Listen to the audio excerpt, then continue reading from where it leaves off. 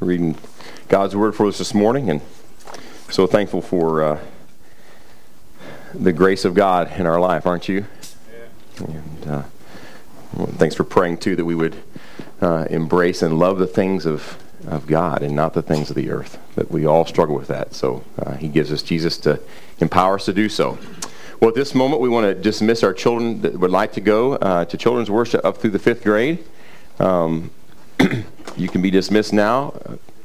Miss Alex has a sign today. We're missing quite a few kids today. They're at a lot of them went to the children's retreat. And 4 of our adults, I think 12 of our children went to the children's retreat, and I think they're having a great time. I've got some pictures and saw my wife all painted up with paintballs all over, paintballs splattered on her shirt and stuff like that, and looked like they're having a good time. One of our kids got caught stuck on the zip line because they weren't heavy enough to make it all the way. I think that was actually my kid.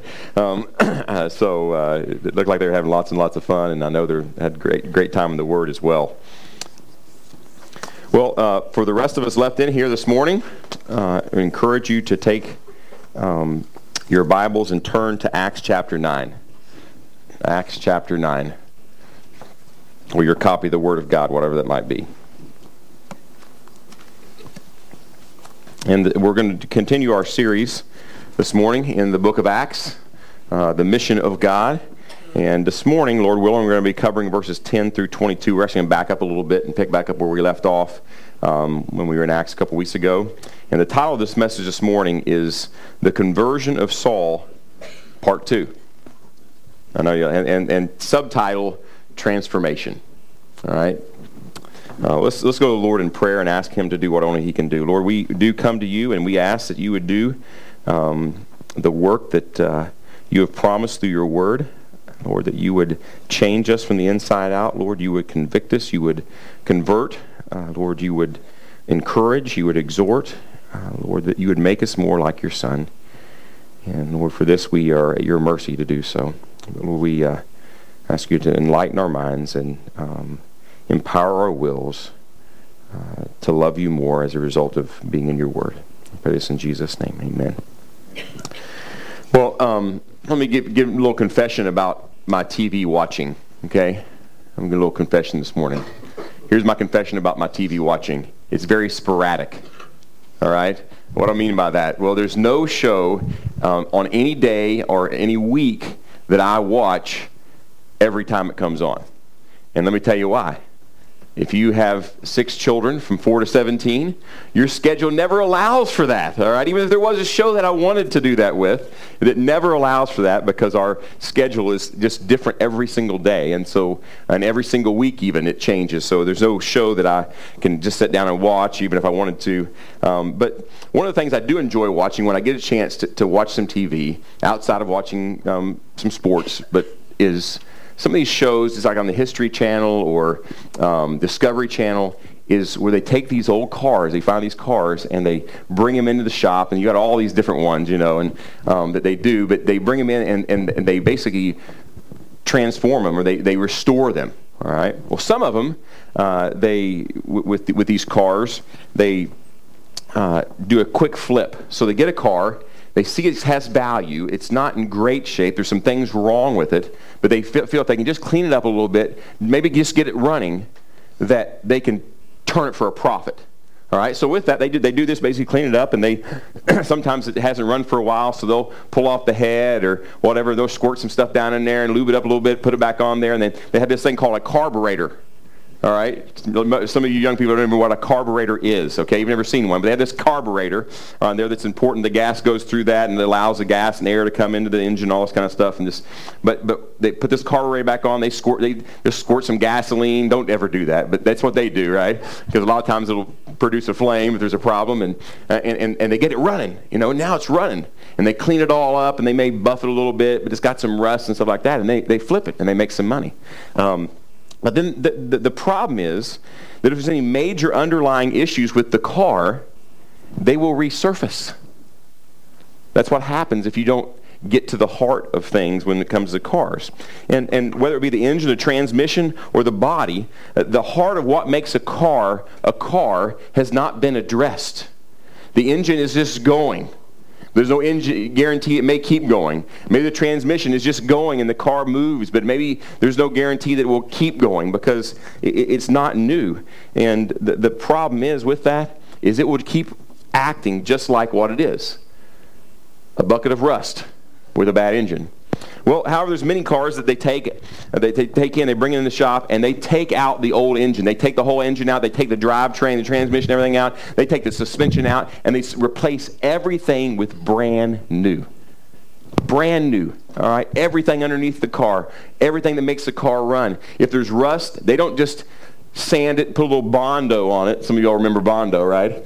That's what I did when my first car had a dent in it, had a little rust. So we just shaped a little Bondo in there and sanded it down and painted it. And for a while, nobody knew what it was. And I sold that car. I'm sure that rust has come back now. They cut it out. They replace it with new metal. And then after they've done all this, then they put a nice paint job on it, and the car really looks good on the outside. But the issue is they've got to the heart of the issue with the car. What makes a car has now been changed. It's not the same old with a little gasoline or a little oil to make it maybe run a little bit better than it did. It's brand new. Everything in the car is brand new, and I enjoy watching those things. It's just this total transformation from the inside out. And in a much more important way, though, in a much greater way, the Lord does a total transformation in the lives of those who are made right through faith in His Son, Jesus Christ. And not only does He forgive us of all of our sins and declare us not guilty, but He transforms us from the inside out. He gives us a new heart. He doesn't just fix the old heart. Hear that? He gives us a brand new heart. It's not the same heart. He gives us a new one. This is a promise of the new covenant that Jesus ushered in. I'll give you a couple places in the Old Testament that speak about that. In Ezekiel 36, 26 through 27, look what it says. Moreover, I will give you a new heart and put a new spirit within you, and I will remove the heart of stone from your flesh and give you a heart of flesh. I will put my spirit within you and cause you to walk in my statutes, and you will be careful to observe my ordinances. And with the coming of Jesus, who brought in the new covenant, the fulfillment of the new covenant, we get a new heart. Also in Jeremiah 31, it says here 33 through 34, but this is the covenant which I will make with the house of Israel after those days, declares the Lord.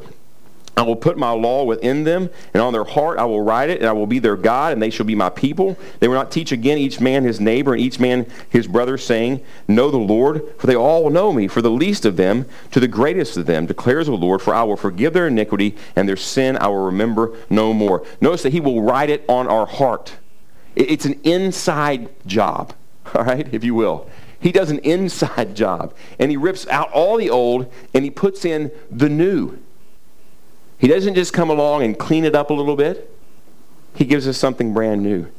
You see, the Lord does not merely reform us using the same materials. He doesn't do that. Instead, He totally transforms us by giving us a brand new heart, and that new heart comes with new desires and new power that we never had before. This is why it's called, listen, the new birth.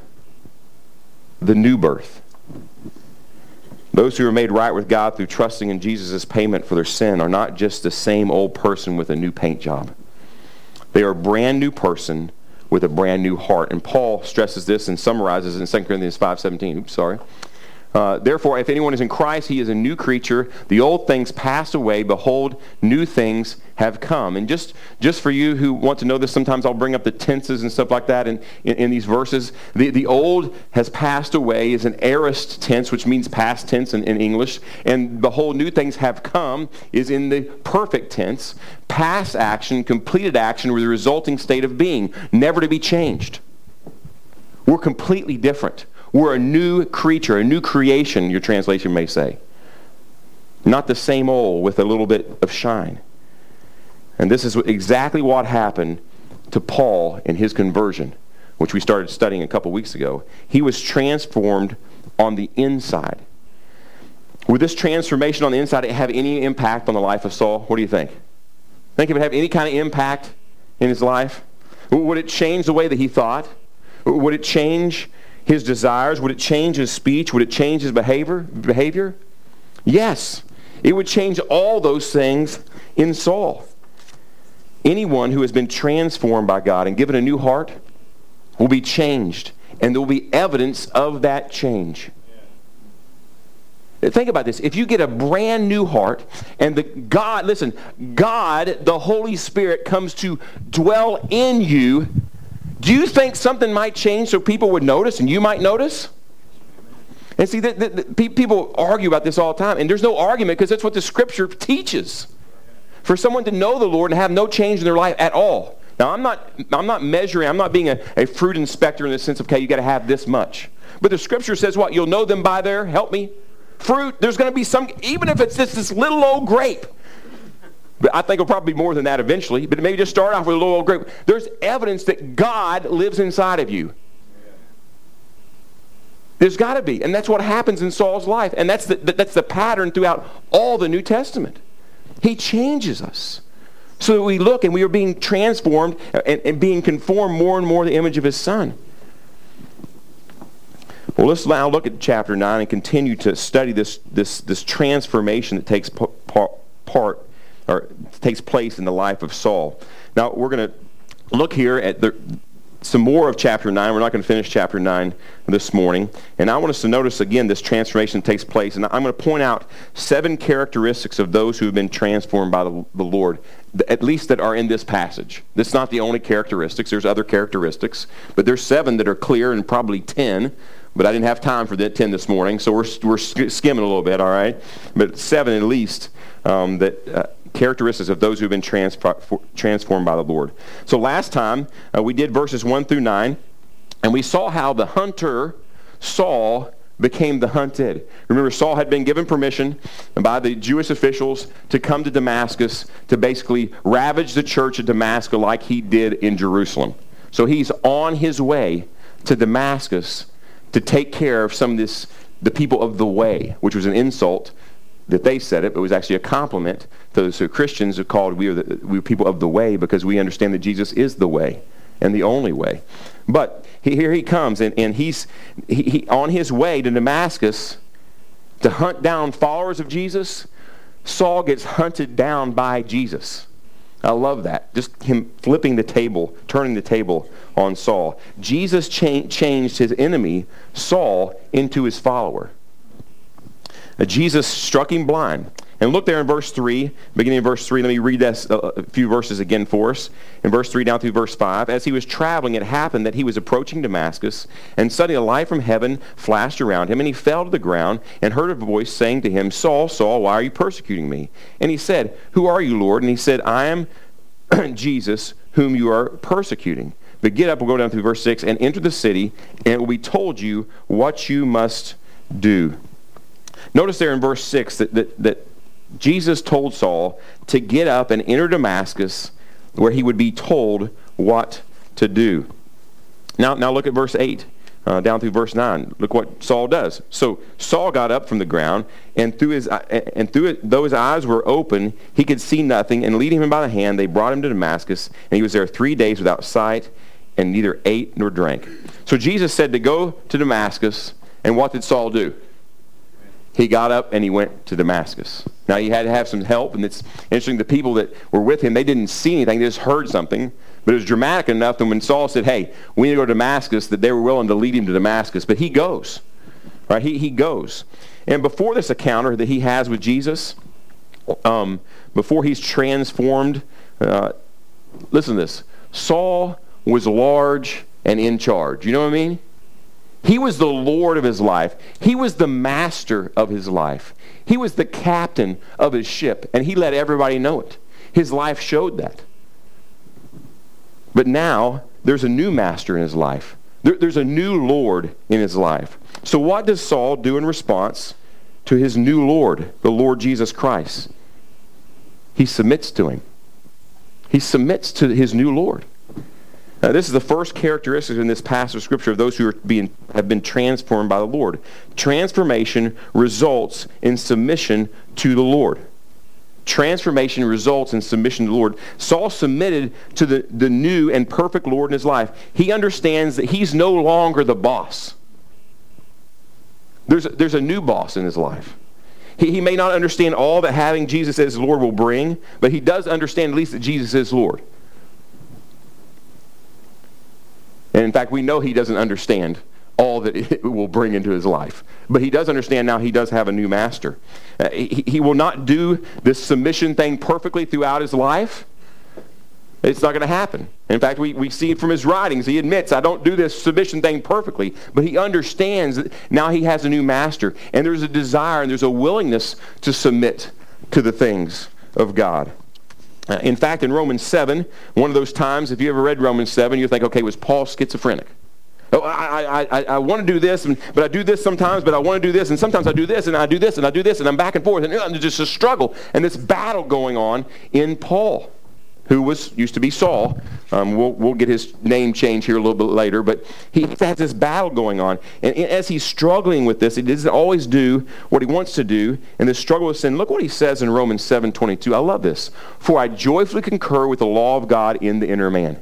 He says, even though sometimes I don't submit, deep down I want to submit. I still want to submit. Because when he doesn't submit, he's convicted, and it doesn't feel good. It's not right. He understands this is not what I'm created to do, but because deep down I joyfully concur with the law of God in the inner man. I want to do what's right. I want to do what's right. There's this new desire, a desire to submit to the Lord Jesus Christ. Transformation results in submission to the Lord. Now let's read verses 10 through 16 of our passage here this morning. Now there was a disciple at Damascus named Ananias, and the Lord said to him in a vision, Ananias, he said, Here I am, Lord. And the Lord said to him, Get up and go to the street called Straight, and inquire at the house of Judas for a man from Tarsus named Saul, for he is praying, and he has seen in a vision a man named Ananias come in and lay hands on him so that he might regain his sight. But Ananias answered, Lord, I have heard from many about this man, how much harm he did to your saints at Jerusalem. And here he has authority from the chief priest to bind all who call on your name. But the Lord said to him, Go, for he is a chosen instrument of mine to bear my name before the Gentiles and kings and the sons of Israel. For I will show him how much he must suffer for my name's sake. So here we see the Lord prepare Ananias to meet Saul. And obviously, the word had arrived at Damascus that Saul was coming. And they understood what Saul had been doing. It says that what he had done to the saints, all right, how much harm he had done to the saints at Jerusalem. Let me just throw you out there. Who's he talking about the saints? It's like saying St. Peter and St. Thomas and St. so-and-so. Saints is just another word, is a synonym, and maybe you've never heard this. All through Scripture is a synonym for Christians. It means holy ones. There's no special class of Christians that are saints. If you're one of the Lord Jesus Christ, if you're a follower of the Lord Jesus Christ, you've been transformed from the inside out, listen, you're a saint. You are a saint. You got that, St. Greg? You're a saint. St. Tyler? All right, you got that? St. Melissa? You're a saint. And don't let anybody ever tell you anything else. That's your identity. We don't have time to go into all that again, all right? But that's who you are. So he's calling the saints. He says he did this to the Christians in Jerusalem. He's coming to do the same thing to those in Damascus. Did Ananias have reason for concern?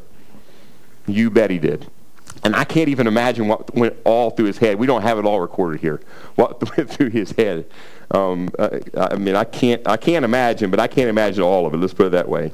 But the Lord assures him that he's in control, meaning the Lord's in control, and he has transformed this guy named Saul just like he had done to Ananias. He's a new man.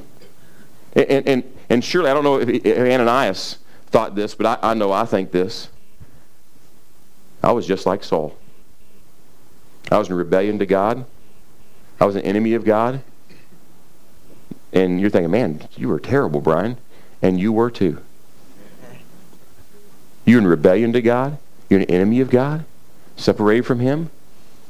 We're just like Saul. And Ananias, I think, understood that. And when God said, hold on, this is not the same old Saul. This is a new Saul. It's a new Saul. And I've got something for him. And I want you to be used in his life to begin that new life, that new call I have on his life. See, verse 17 tells us that Ananias submitted to the Lord's instruction, and he goes and he finds Saul. Verse 9, if you look back up there, says that Saul had been in Damascus for 3 days.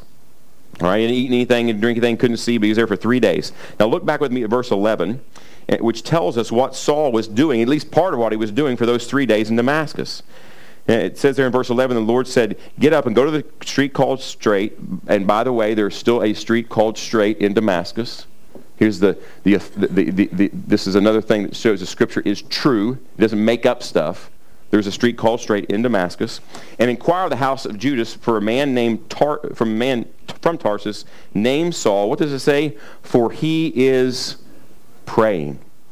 He's praying. So part of what he was doing for these 3 days he's in Damascus is he is praying. And here we see the second characteristic, in this passage at least, of those who have been transformed by the Lord. Transformation results in fellowship with the Lord.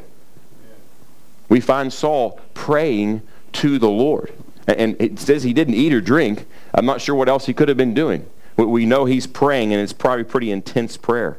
The one who had hated the Lord Jesus is now having fellowship with the Father because of Jesus. Everything has changed in his life.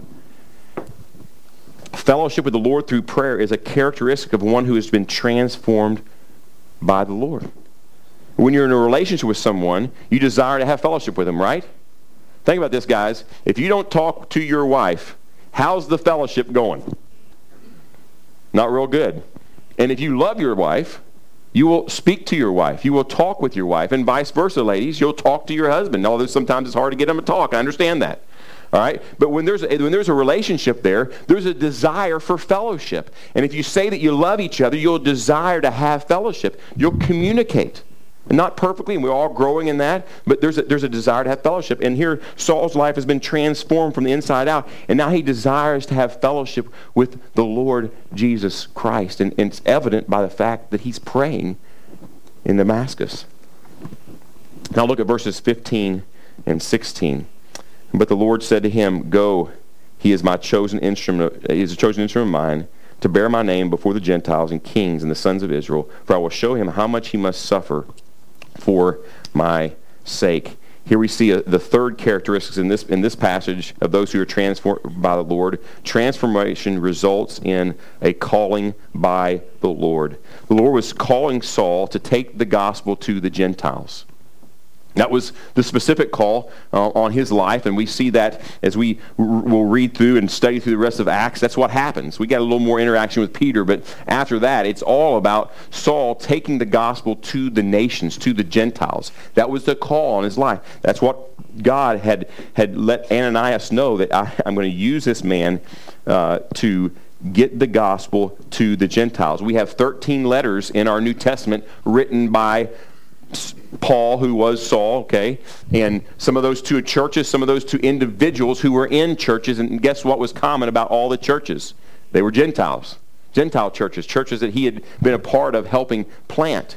And he writes to them. So he's fulfilling his calling. We'll see that throughout the rest of his life. And if you're here this morning and you've been transformed by the Lord through faith in the Lord Jesus Christ, guess what? You have a calling too. And your calling is just as important as Saul's was. Just as important. It's part of God's plan to fulfill the mission of the church, which is to take the gospel to the nations. So that one day every tribe, tongue, people, and nation will stand before him and cry out, holy, holy, holy is the Lord God Almighty. We just sung that this morning. And your calling is just as important as his. You got to believe that. You got to know that. It is. A calling to take the gospel to those the Lord has placed in front of you. I remember hearing a guy say this one time, and because he was giving Jesus as the example of going to people and fulfilling your ministry, fulfilling your calling. He said this: Jesus always ministered to the people in front of him. He always ministered. As he went, he ministered to the people in front of him. Often we get, okay, what's my calling? And we're walking past people all the time. That's your calling right there. The people you're around, the people that God has sovereignly placed you in front of, that's your calling. We don't make it complicated. The people that are around you, your family, that's your calling. Your neighbors, That's your calling. Your friends, that's your calling. Your workplace, that's your calling. Your classmates, that's your calling. Your teammates, that's your calling. We can't make it hard, but we do, don't we? Okay, what's my calling? And the whole time we're walking past people. And as Jesus ministered as he went, he was on a mission, but he didn't neglect the people around him. That was his calling, to bring, to be the Savior of those who needed saving, which was all those around him. So let me encourage you to understand, just like Saul had a calling, if you've been transformed by the grace of the Lord Jesus Christ, you have a calling too. And you're called to go to those who are in front of you. Now let's look at verses 17 through 20. So Ananias departed and entered the house, and after laying his hands on him, said, Brother Saul, the Lord Jesus, who appeared to you on the road by which you were coming, has sent me so that you may regain your sight and be filled with the Holy Spirit. And immediately there fell from his eyes something like scales, and he regained his sight, and he got up and was baptized. And he took food and was strengthened. Now for several days he was with his disciples who were at Damascus.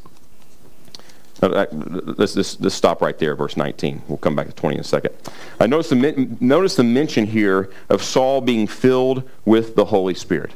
So sure enough, Ananias goes, he finds Saul, he says, the Lord told me to come to you, and he sent me to, you may regain your sight and be filled with the Holy Spirit.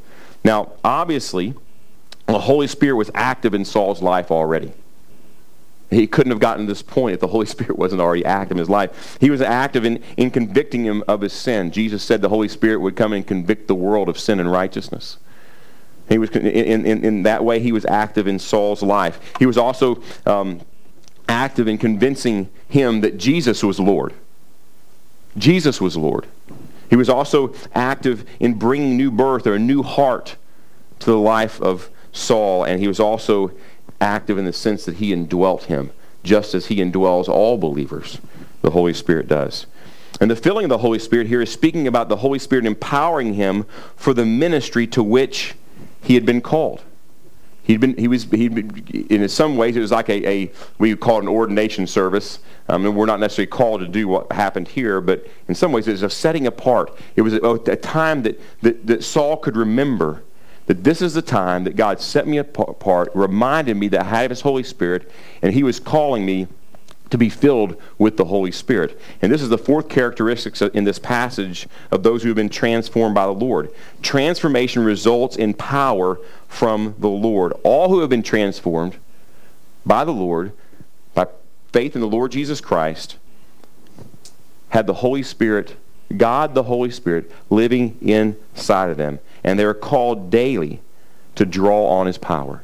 And we learn this, and I bring this verse up a lot because it's so clear in Ephesians 5:18, speaking about being filled with the Holy Spirit. It says, do not get drunk with wine, for that is dissipation or debauchery or reckless living, but be filled with the Spirit. And most of you all could probably tell me what this means because I've said it so many times. But it's very important that we understand this. What happened here in Saul's life, he's being empowered now to do the very thing that God called him to do.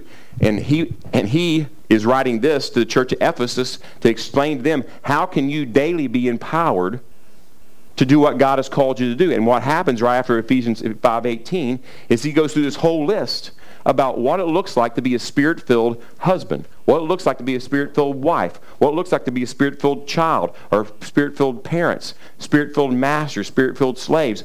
This is what it looks like. And it makes a difference in your life. It empowers you to do those things that God has called you to do. So what does this mean to be filled with the Spirit? Well, it's first of all, it's an imperative. It's a command.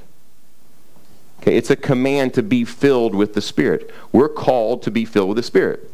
It's also a present imperative, meaning we're daily to be called to be filled with the Spirit. All right, what does it mean to be filled? It means to be controlled. Just like the wine or the alcohol controls someone, the Spirit is to control us. So we're commanded to daily, actually moment by moment, to be filled, to be controlled by the Holy Spirit. All of us are called to do that. To be filled and keep being filled. It's also, this is interesting, passive. How can a command that's present also be passive? Well, it means we're not the one doing it to ourselves someone else is doing it to us. We're passive in the sense, in the filling process. It's God's responsibility to keep giving us more and more power, right? God, the Holy Spirit, is giving us more and more power. We're to submit to that in our life, to submit to his control in our life. And we do that. There's a parallel passage in Colossians. It says to let the word of God richly dwell within you. It's a synonym to being filled with the Spirit. So as we allow the word of God to richly dwell within us, the Spirit controls our life. I was just talking with someone this morning that's memorizing a bunch of Scripture, way more than I'm memorizing right now. And just knowing that what's happening in that person's life is the more and more they do that, the more and more they'll be filled or controlled by the Holy Spirit. And here's what happened with Paul. As he was filled with the Spirit, he was given the power to carry out the impossible task to take the gospel to the nations. It was impossible what God was called him to do in and of himself, but it wasn't impossible with God. And whatever your calling is, wherever God has called you, you're thinking, hey, you don't know this person I'm trying to reach out to. I mean, they're really bad. I mean, they're like right up there with Saul. Well, you know what? I've got a God that took care of that Saul, and he can take care of the Saul you're dealing with too. And he can do it through you by empowering you with the Spirit on a daily basis to accomplish the mission, the calling that he's given you. Isn't that good news? Amen. I think that's why the gospel means, the word means good news, but Paul also calls it the glorious gospel of our blessed God. He was like, how much can I put around this gospel? It's even better than just good news. This is amazing news. It's amazing news that not only just saves us from the penalty of our sins, but he's saving us from the power of sin daily, empowers us to accomplish what he's called us to. Also notice what Paul did in verse 18. Immediately, there fell from his eyes something like scales, and he regained his sight and got up and he was baptized. After receiving back his physical sight, which is a picture now of having received spiritual sight, all right, it's a great picture of that, he's baptized. Obviously, Ananias, one or two things to say this way, obviously, probably, or at least one of the possibilities is Ananias had instructed him about baptism. That once you have trusted the Lord Jesus Christ as your Savior, all right, one of the very first acts of obedience, one of the very first things you do is you're baptized. After you're converted, after you're transformed, you're baptized. Or maybe Saul, because we know Saul was a little bit upset about all these Christians growing up all over the place. Right? He was there to see Stephen stoned because he's so upset about it. He's ravaging the church, it says. He's done much harm to the church. He's probably seen some of these Christian baptisms going on or heard about them. One way or the other, the Lord somehow got the instruction that Saul, as a follower of me now, one of the first things you need to do is you need to obey me and be baptized. And be baptized. And this is the fifth characteristic in this passage of those who have been transformed by the Lord. Transformation results in obedience to the Lord. Baptism is one of the initial acts of obedience that we do when we come to the Lord Jesus Christ. It's the beginning of a life desiring to obey the Lord. Now listen to this. Now that statement there, transformation results in obedience to the Lord. That is not a blanket statement. That doesn't mean we always obey. So please don't hear that.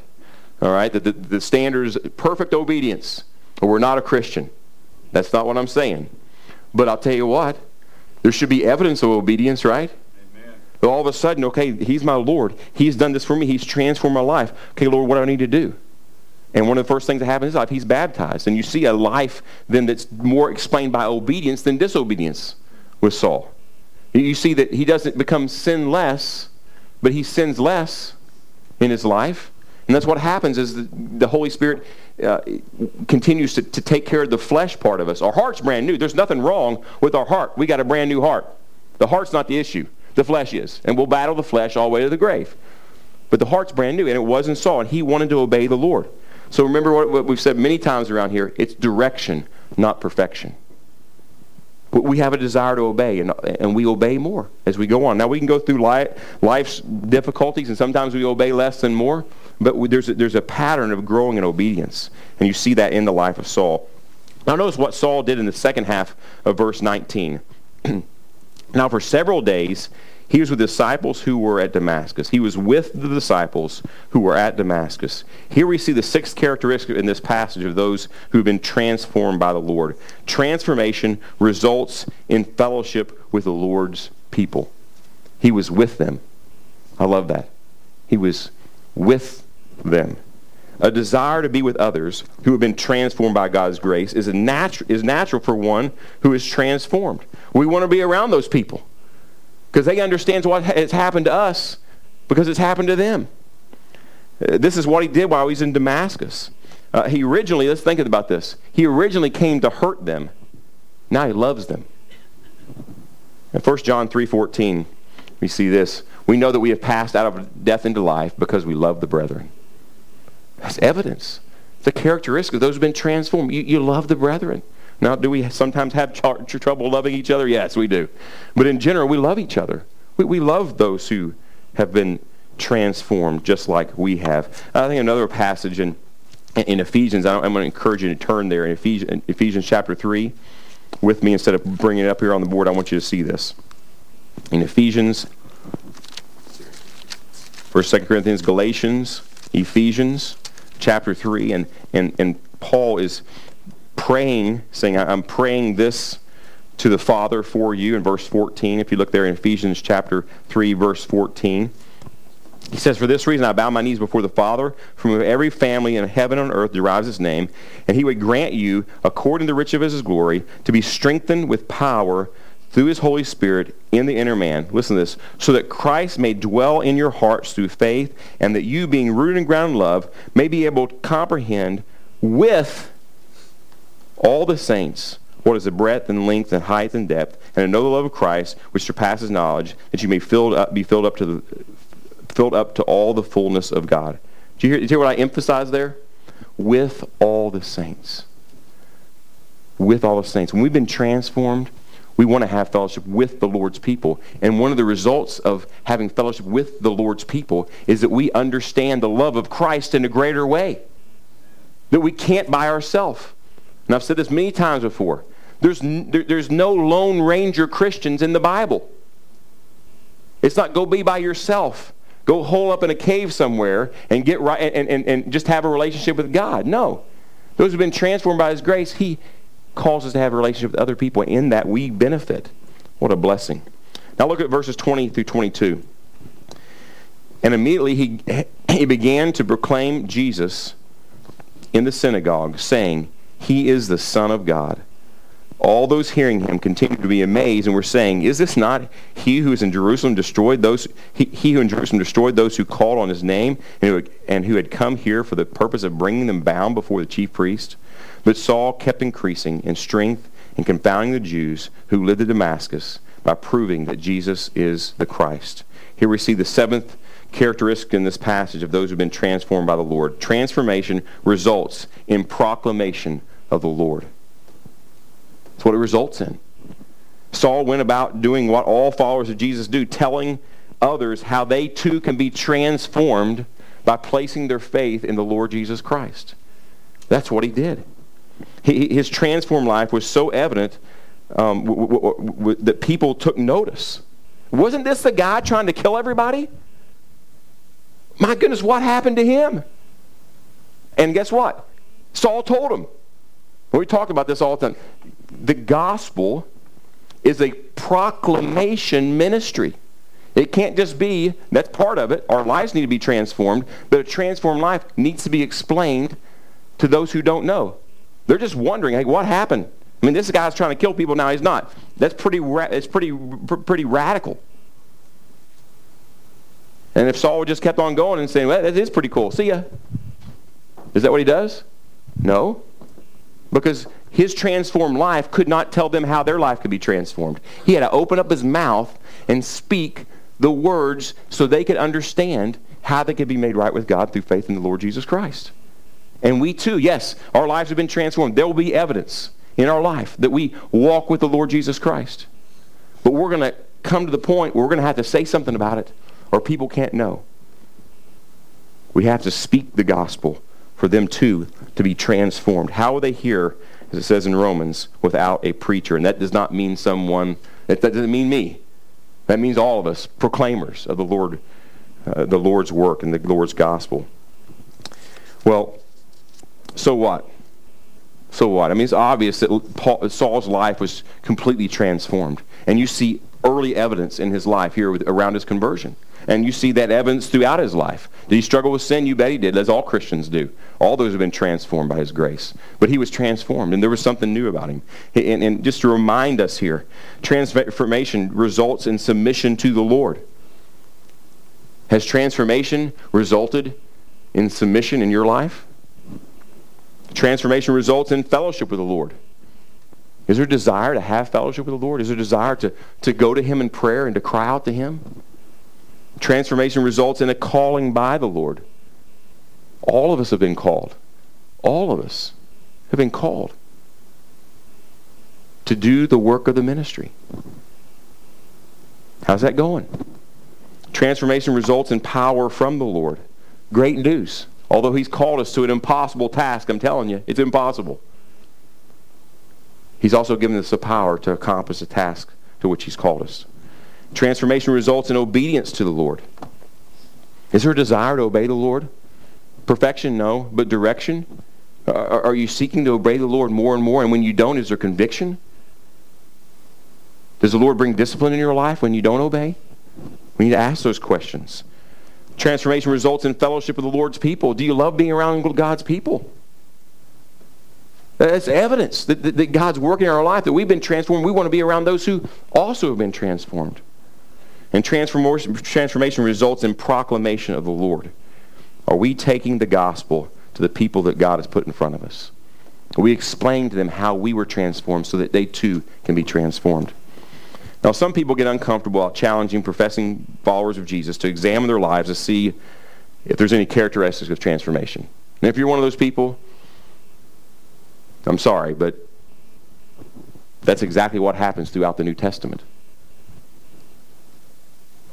Is that God empowered writers to write to churches who were struggling and who had people in their churches who were not believers. And it's evident all through the New Testament. 1 John, they went out from us because they were not really of us. There were people in the body there that John's writing to. And saying there are people that were there with you. They looked just like you. They sat on the same pew with you. They dressed just like you. They brought their Bible with them. And yet when push came to shove, they showed themselves not to truly be transformed because they were playing a game. And it was all intellectual, whatever it might be. That's what happens throughout the New Testament. That we're challenged, and that's a good thing. In fact, Saul, who became Paul, near the end of the second letter to the church at Corinth, writes this. Test yourself to see if you're in the faith. Examine yourselves. Or do you not recognize this about yourselves, that Jesus Christ is in you, unless indeed you fail the test. Now, listen, I said this throughout this. I was trying to be as clear as I possibly can. We're not talking about perfection and all these things. We don't always submit. We don't always have the fellowship we should with the Lord. We don't always obey. We don't always call on the power and to fulfill our calling from the Lord. We don't always proclaim. We don't always have fellowship with the Lord's people. But in general, those should be all things that we desire in our life. Because now God, the Holy Spirit, lives inside of us. Now, if there's no evidence of any of those things in your life, you ought to go, whoa, maybe I haven't been transformed. Now listen, I did not say you're not transformed. Did you hear me say that? Anybody say that? All right, you got to be real careful because people, we can't. Hey, listen, I believe in the security believer stronger than anybody in here probably because the Bible teaches it. But you better be a believer to be secure. You got to be transformed. You got to be brand new. God had to take out the transmission and the engine and put a whole new heart in you. And there'll be evidence that had happened. When you turn the key, it'll start up. It'll start moving. Now, God's going to be making an adjustment on those things all the rest of your life. But there'll be signs of life, right? So I want us to be honest with ourselves, examine ourselves, just like Paul calls us to examine ourselves. And in those areas that we know we're weak in, say, Lord, I need to grow. I need your help to grow in this area. I need your help to make me more like Jesus. I'm calling out to you. Help me, please. Aren't you all so glad that God is an answerer of prayer? He answers our prayers. And he transforms us more and more in the image of his Son through Jesus. And maybe you're here this morning and you're saying, I didn't even think I had any evidence. There's no transformation in my life and I know it. You don't have to convince me I need to examine my life. I know. And that's very possible this morning.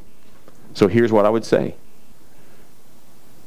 Just like Saul, right now you're living as your own Lord and Master, and you are going to come before God one day, and you're going to say, God, you're going to say, God, this is what I got to bring. And no matter what you have to bring, it won't be enough, because his standard is 100%. He calls us to glorify him in everything, 100% of the time. And if we don't, we've fallen short of his glory. We've sinned and fallen short of his glory, is what it says in the Bible. And the wages or the payment or the consequences of that sin is eternal separation from God in a place called hell. Rightly so, because we don't meet his standard. But God loved us so much that he sent Jesus to die in our place, to pay the penalty for our sin, so that we might be forgiven and be transformed and made new and given a new heart. But here's the issue. We have to do something. We got to quit trusting in ourselves and our own good works, and quit being our own Lord, quit serving our own desires, quit saying, I'm the boss, and saying, you're the boss. Now, I don't understand all that means right now, God, but I'm saying no longer am I trusting in me. No longer am I trusting in me to make myself right with you. I'm trusting in the Lord Jesus Christ and him alone to make me right with you. And if you haven't done that this morning, my prayer is that you would do that. Amen. Cry out to God, have mercy on me. Have mercy on me. Transform me. Transform. I'm trusting in Jesus to make me right with you. And if you've done that already, keep crying out to him. God, keep conforming me more and more into the image of your Son. Let's pray. Lord, thank you so much for this morning. Thank you for the privilege we have to be in your word. And Lord, thank you that you are about transformation, not just reformation. Lord, that you want to make us new, that you do make us new through faith in the Lord Jesus Christ. So Lord, I pray that each of us would examine our hearts. We would see, Lord, the areas that you are transforming, the areas that need more transforming, and we would cry out to you to keep transforming us and making us more like Jesus. And Lord, for those of us who there's no evidence you're working in our life, that we have not trusted in the Lord Jesus Christ to make us right with you, Lord, I pray that you would open their hearts, that they too might be transformed, and they would trust in the Lord Jesus Christ. Help us, we pray, in Jesus' name. Amen.